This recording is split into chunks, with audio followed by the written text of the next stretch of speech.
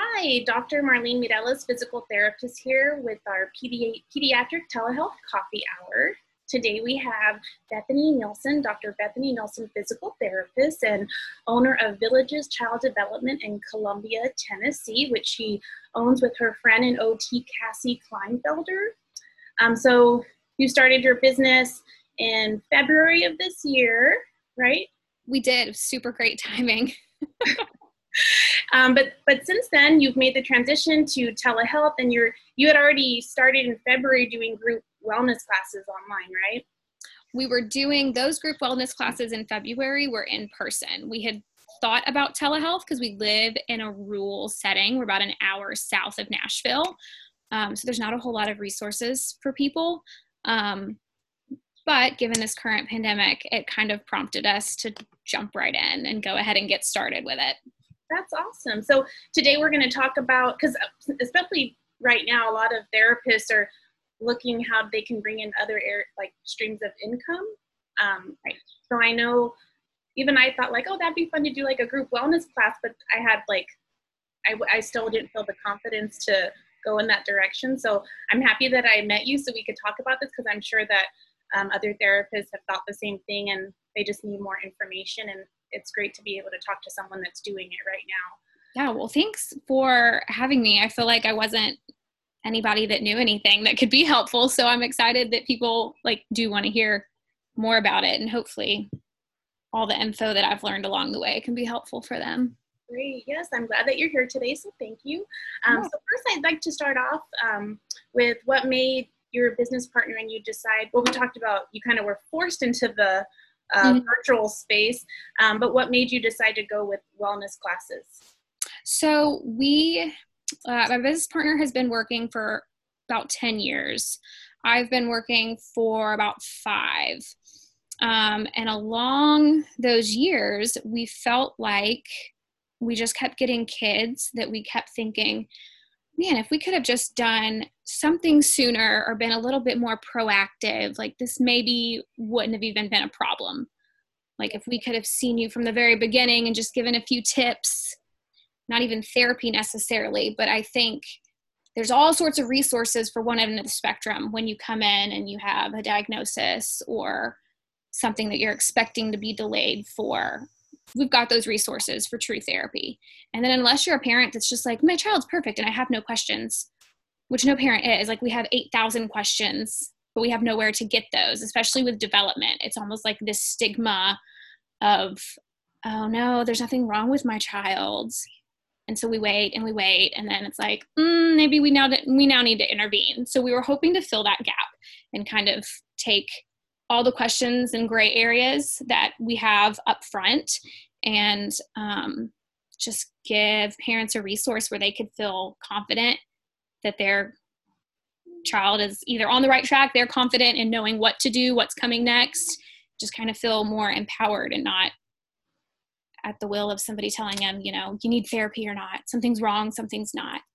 Right. I think that's a great point that you made, because there aren't a lot of resources out there for parents that aren't aware that their children may be at risk, and then for them to have, and especially to have a group class like that, that's great. And so how was your participation with people coming to the in-person classes? So the first round of classes, honestly, there were a lot of people that we already knew, and maybe they invited some friends.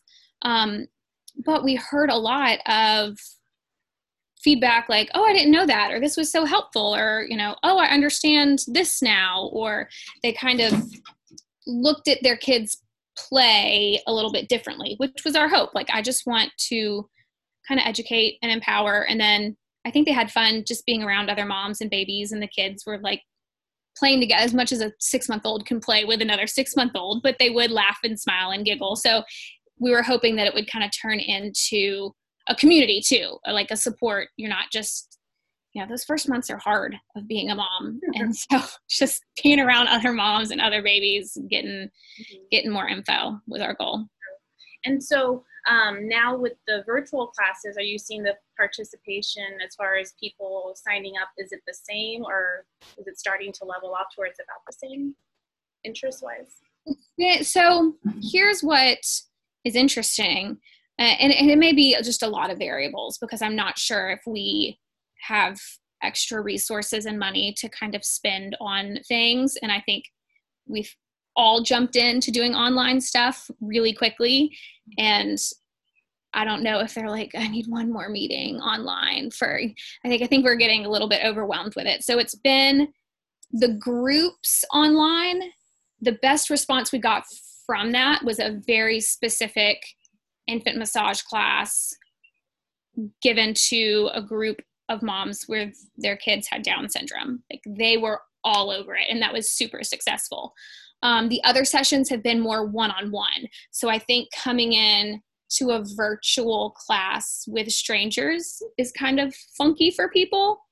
But we're altering, we keep adapting and keep changing and see what that response can be online. So we have a new class that's going to be scheduled next Saturday that we've gotten some interest for.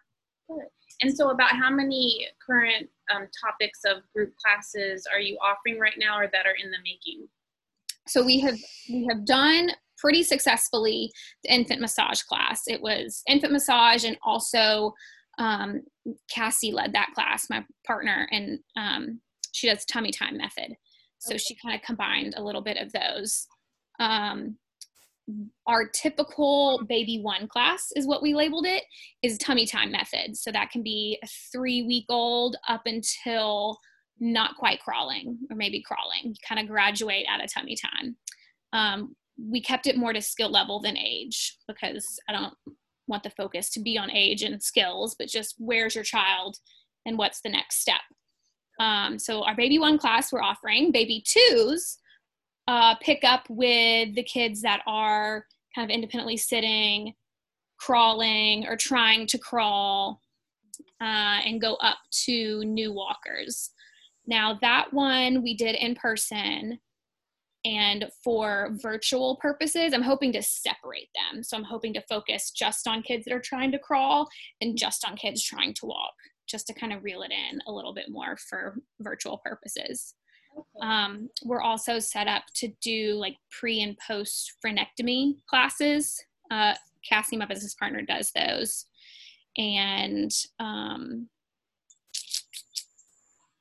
think those are the top 4 right now that we've kind of set up.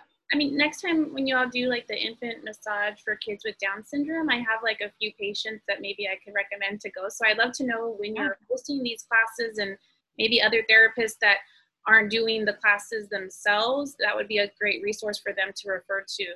But yeah, it's wellness classes, so they don't have to be in the same state that you're licensed as a therapist, because it's wellness, not therapy. Right.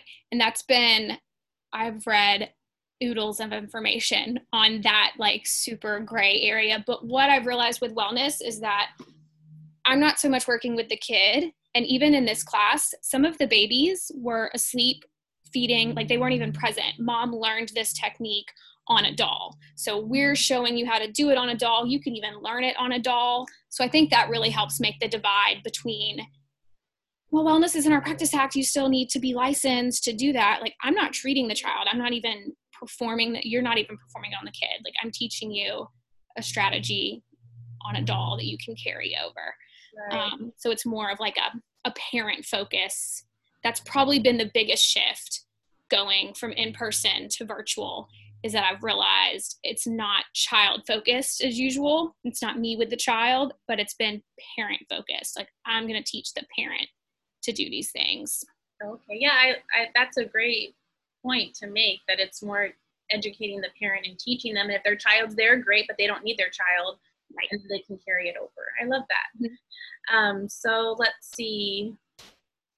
I know I sent you the questions before, and we kind of answered a lot of them. So I'm like scrolling down, like, okay. No, sorry. Next time, we did good. I love. Try not to ramble. I think I could just like. Blah, blah, blah, blah. No, I love. Then it comes across like, it's natural, and we're talking. So how much do you charge for your group classes compared to like a therapy session? So for the group classes, we came up with, they're about an hour long. The infant massage tummy time was an hour and a half, but we still charged our typical like $30 a person rate. Mm-hmm. We had a hour and a half class that we were going to do a $45 for per class, but that kind of fizzled out. So we've been just trying to stay in the 30-40 range. And we set those prices based on in-person classes when we were renting spaces. Okay. So I'm not sure if that's helpful for anybody, but we just kept it going. We're like, it was 30, it's going to be 30 then, it was 30 now, whatever. Definitely. And since a lot of the classes, I mean, I know we talked about there being mommy and me classes or parent and me, but it's parent focused. So do you use any PowerPoints or slideshows, or is it more talking and demonstrating with the doll? Yes, talking and demonstrating. So for my classes, I was kind of looking at what baby was doing. We would set them down on the floor. They were sitting well. We kind of would go to the next thing, discuss maybe sitting balance and little tricks. And if they were trying to reach for a toy in transition, then maybe that would lead us down the road to tricks for transitioning in and out of sitting. So it was kind of, and maybe it's just the way my brain works anyways as a therapist, it's just kind of like an organic, where the kid takes us, I go. Right. There's probably got to be a little bit more structure behind a virtual class. And Cassie was able to do her class just with those dolls and just kind of start with, I'm teaching XYZ, and kind of go through her teachings. She actually said that her internet on her end wasn't working and everybody was frozen the entire hour and a half class that she did. But it was only on her end. They could all see and she could hear them, so she got the feedback that she wasn't frozen. There was one person that was unmuted that she could hear. She would like pause, and she told them up front, like, I can't see anybody, but just shout out, unmute yourself. And so she could hear, she couldn't see, but they were learning on the babies anyway. So if they had questions, they just kind of had to talk through it, but it still worked. It still worked fine. That's awesome. Despite technicalities. So with the group session though, you're going to have babies that are performing differently, but you're trying to set the description as, you know, your baby can do this X, Y, and Z, but not this yet. So if they are a little bit on a different page, like how do you coordinate that, and what's your max of kids that can sign up? So the in-person we had at 6, and I felt like that was anymore would be overwhelming. We had more in the virtual infant massage. We had 8, and she said that was a little bit tricky to keep up with, and she would still recommend 6. We got the number 6 from the tummy time method approach, because that was kind of their recommended number for groups, and that was really our basis and standard for hosting group stuff. Okay. And then I know I had sent you this question, but I didn't get the answer to this one. Are you all planning in the future to maybe have a class for therapists so you can guide them through, or maybe like share your curriculum and they like the tummy time, or like, right. Like I'm not certified as an infant massage, but like if I wanted to like pay you all to let me use your curriculum so I could host a class and attend your class as an observer, is that something that y'all have talked about? So I read that and I literally text Cassie and I was like, this never crossed my mind. Is this even, like, I didn't realize this would even be something that somebody would be interested in. So you've planted a seed, but I feel like we would almost be the blind leading the blind because it's so new for everybody. I would want to make sure like we're going to see this out, get more experience, and maybe down the road that could be a super awesome resource. I literally hadn't thought about that until I read it and just kind of like blew my mind a little bit. Even like I won't sign up for some classes that therapists do for other therapists because like I want to come up with something myself, and I don't want like their information to be stuck in my head. But if the intention from the beginning is like, hey, you can come to my class and you can like pay to use my curriculum if you want to like go off that until you can develop, you know, and then you kind of use it as like a building block, and you can add stuff to it. So I purposely haven't taken like some classes that I've been invited to, you know, because I'm like, well, I want to, I don't want your information to be stuck in my head. Yes. I don't know. I understand. No, I think that's a super thought, and I don't know. We'll have to let it stew a little bit, I guess. Let me know if that you end up doing that, because that's Yeah, something for sure. I would be interested in. And if any other therapists listening to this, if that's something you would be interested in, please definitely make a comment so they can see like if there's a need for that. Yeah. So let's see. So prior to the pandemic, were you in brick and mortar or were you mobile? So both of us had second part-time jobs. So we opened this more as like a side business that has kind of taken on this whole new gamut that we didn't even expect. Cassie was working in the homes doing early intervention, and then I was working in a clinic, typical therapy. So she's still doing some part-time stuff. All of that has turned into telehealth. And I have now transitioned solely to just this business. Awesome. So all of my experience prior has been clinic or home settings. So with your patients, before the pandemic, you would go to their homes? Cassie was doing homes. I was in clinic. Oh, okay. So you did have a space to like. We did. It was a separate business. So It was like a part. This has now become my full-time job. That was my full-time job. Okay. Now we've made that transition over. And so what other transitions have you had to make from pre-pandemic to now, telehealth, virtual, as far as patient intake? Like how has it changed your business? We started with, so we're using G Suite for our business. And we started printing forms. The first in-person group classes, they signed something for us, a couple little waivers that we were going to scan into G Suite. All of that is now in electronic form. So we have an email template. We have Google Forms that we send. They fill out. We keep replies, even links for payment. I can put the direct link to pay for the class, all in one email that we get their responses right back. And are you saving it into the Google Drive? Mm-hmm. Yeah. So the form will save into a spreadsheet, and then I can see all their responses because we have a few questions like, can we use your picture or not? So all of those permissions, we can kind of look at their answers, and it's all just in a spreadsheet. So everybody that's been in that class, we can have all the responses in one spot. Yeah, I've heard a lot of good things about Google Forms. I've been transitioning. I just had my stuff on a Word document. Mm-hmm. So now I'm trying to make it fillable on Google Docs, but then I can't like have part of it. Like when they fill out their information, they can still edit other stuff, and I don't want that. So I'm trying to figure out how to make it so they can't change anything but still fill out their information. But I'm hearing that Google Forms is a good way to. Google Forms has been, we made it work really well. I could even link, I think I watched, I'm positive I watched an online tutorial and like read all the stuff. That's all I've been doing for 2 months is just consuming information. But I can link, I made documents of our policies. So you could click on that link, it would open up that document, you could read through it, and then it would say, by filling out, I agree on the form, XYZ, whatever. And so then they could go back to the form and click, I agree or I don't agree. So just in one form, they could kind of click back and forth. Here's this document, here's this one, and answer the appropriate question for it. Okay.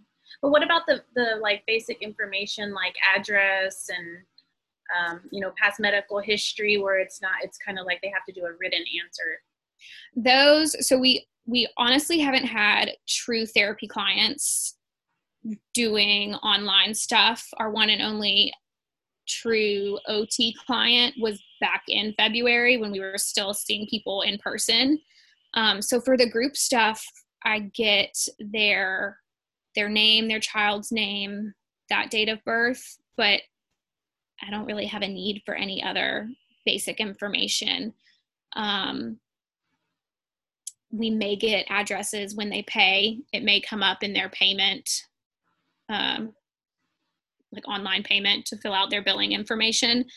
So are you all focusing on the wellness groups and prevention right now?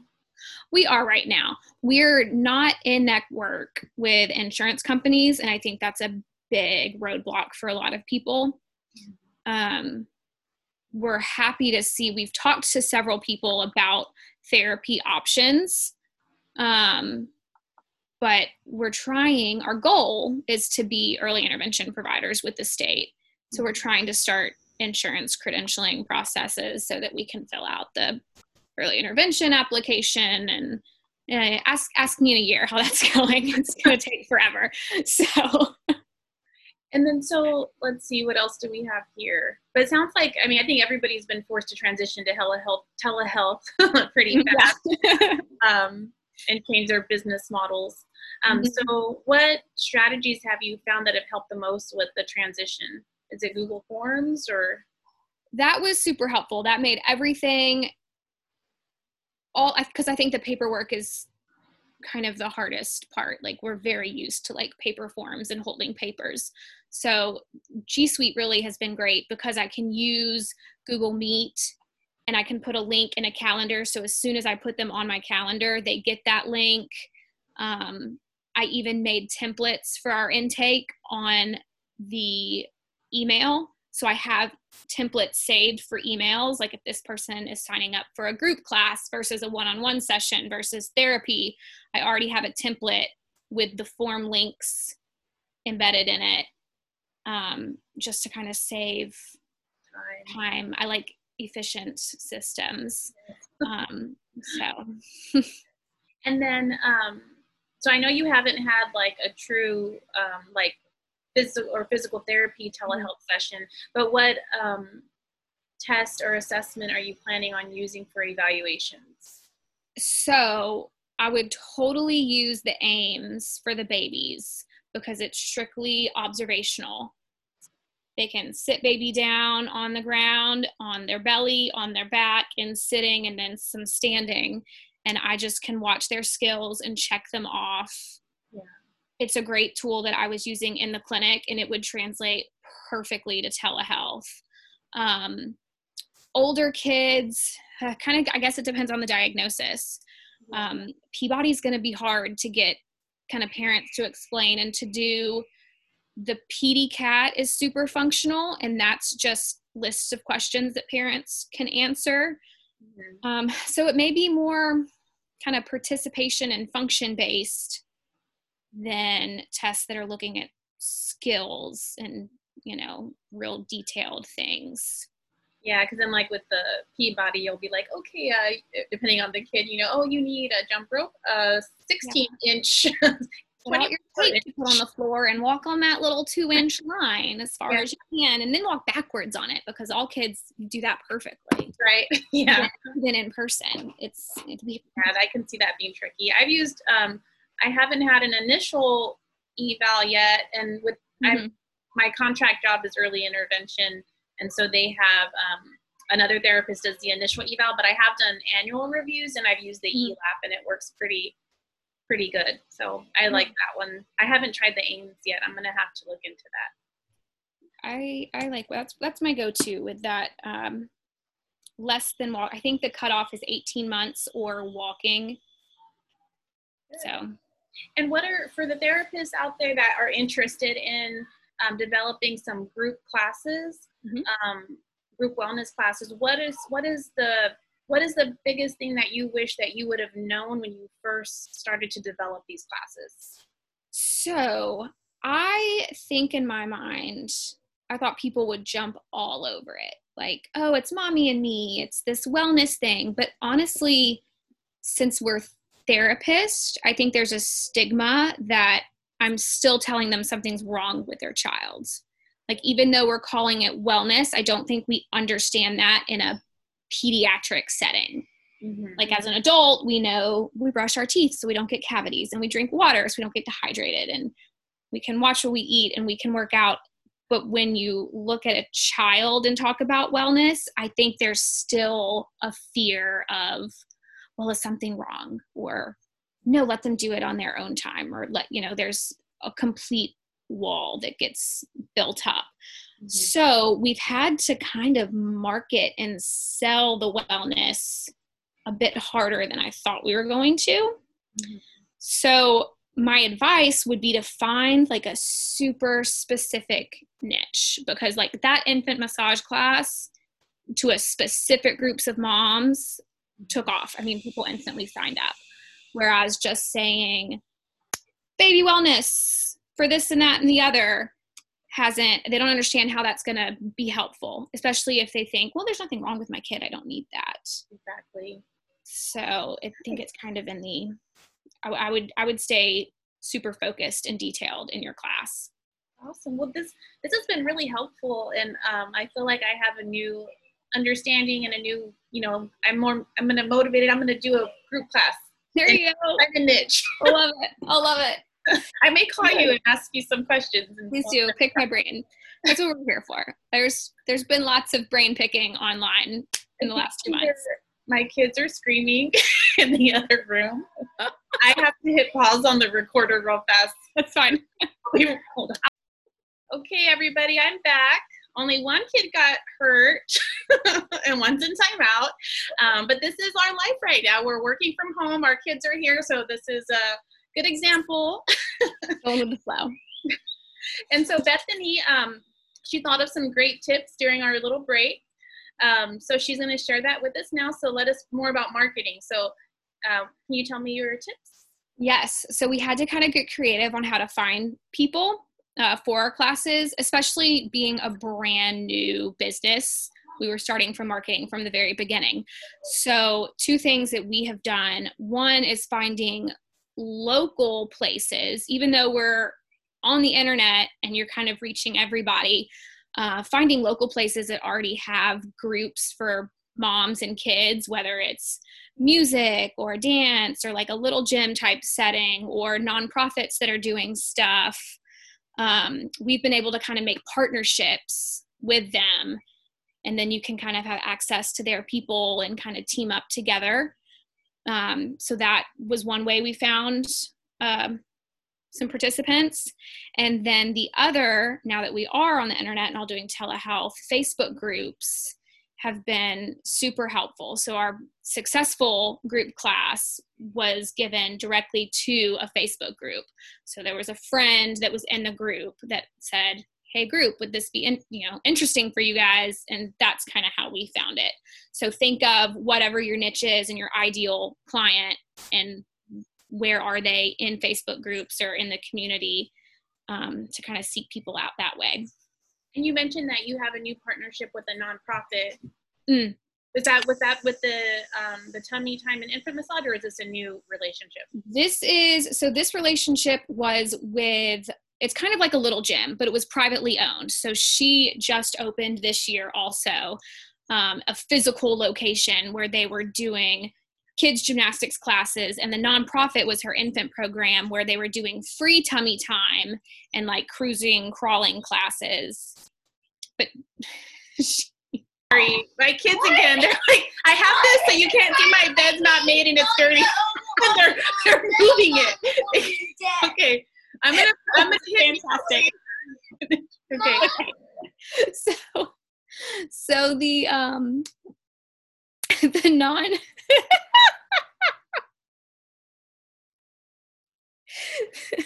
her nonprofit was what she's calling the infant program. And we saw her on Instagram, honestly, and she was looking for partnerships to offer different types of classes. So we just said, hey, this is who we are. This is what we do. And she said, well, that's great because that's what I'm trying to do, but you're more qualified. Do you want to take over our infant program and actually teach the classes? But now since the pandemic has set in, she's actually closing her physical location, but we're still going to go forward with her nonprofit infant program. So we'll be doing the services because she already had some connections with, churches in the area. I can't remember where all she had talked to, like the library and other locations that we're hoping to have some classes come in. That's awesome. Because then while she's doing her marketing for her business, she's also marketing for you. So that's great. Yes. So finding partnerships has been key. We have a whole page on our website dedicated to community connections is what we have that's their tagline, whatever it is, but they're businesses that do like Mommy and Me classes.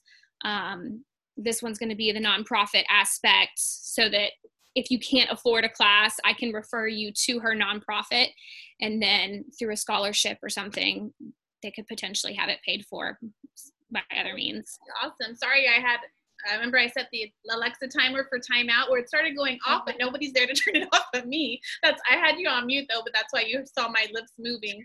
It's fine. But I love all these ideas and these tips, and yeah. And were you going to say something right now? I don't know. I think I said it all. Well, I think this was a message if I come up with something else. You can just throw it in there, come somewhere. And thank you for being so understanding with like my kids. It's fine. I only have one. He's sleeping. I'm surprised my dog is not like up here trying to be a part of this as well. And you have one on the way also, right? I do. We're, like full force. So I think that also probably helps, like, if you're pregnant to reach like the pregnant mom niche. That could be like one of your. Yeah. I mean, we've brainstormed lots of collaborations, and again, it's not even. I think that's been the biggest kind of eye-opening shift. Is it's not so much what can I do for a kid, but like how can I help the moms support the kid? Like it's kind of coaching the families and parents, which I think we should probably do more of as therapists. Like I think it's been challenging, but also we might be surprised at how well it is working over telehealth, or just kind of taking a new approach, but coming up with prenatal stuff, or because tummy time, some things you can learn before baby even comes. So we've come up with lots of ideas. It's just like getting them all out.